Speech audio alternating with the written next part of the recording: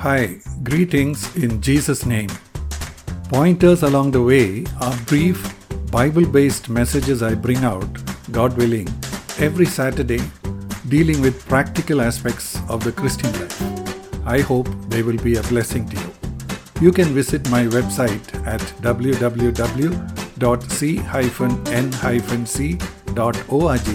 for my articles and books.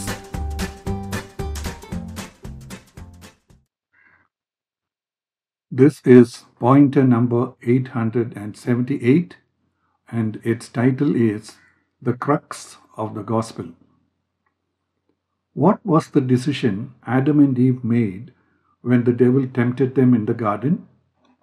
If we read the narrative carefully, we can see that it was to eat from the tree of knowledge of good and evil so that they could become like God themselves, have knowledge within themselves, and become able to live their own lives. It was not a simple disobedience to God. What was the original plan God had for Adam and Eve when He gave them the test? That they should trust Him and His words and do whatever He told them, even when other things attracted them and seemed to offer them advantages they had not thought of before. So, what was the plan God made for our salvation? All of us have lived that life of independence, doing what we liked, irrespective of what God thought about it, making our own plans according to whatever we wanted.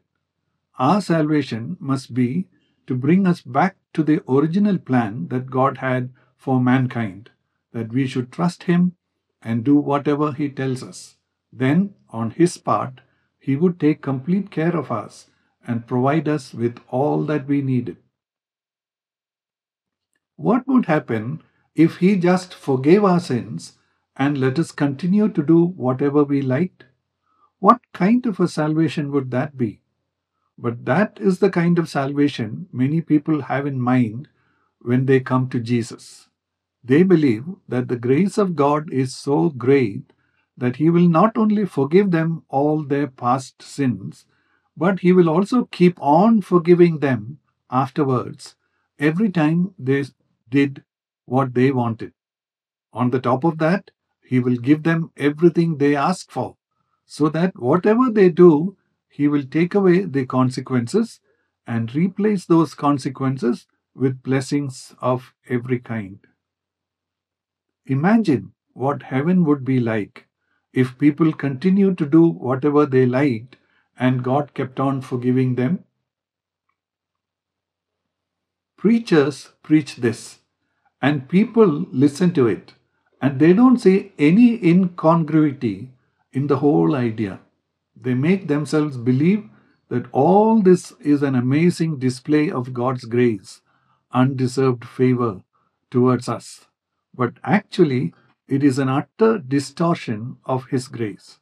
God might as well have decided to just overlook everything that we have done and still do, instead of having to sacrifice His own Son in order to become able to meet the demands of His justice and righteousness and still forgive us. Even common courtesy on our part would have required that we should respond to this love by giving up our own lives and starting to live for Him. 2 Corinthians chapter 5 verses 14 and 15. For the love of Christ controls us, having concluded this, that one died for all, therefore all died.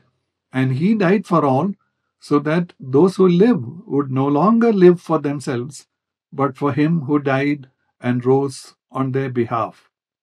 God took the entire cost on Himself to be able to provide us free forgiveness.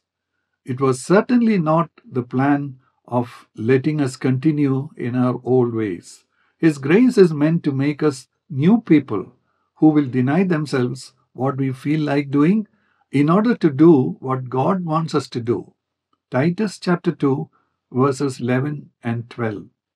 For the grace of God has appeared, bringing salvation to all people, instructing us to deny ungodliness and worldly desires and to live sensibly, righteously, and in a godly manner in the present age. God wants to make us a new people with a new heart and a new spirit who submit to Him, depend on Him, learn from Him, and do all that He tells us to do. That is the transformation that salvation brings us. Don't go for a false gospel. May the Lord bless you in your life as you have listened to these words. Thank you.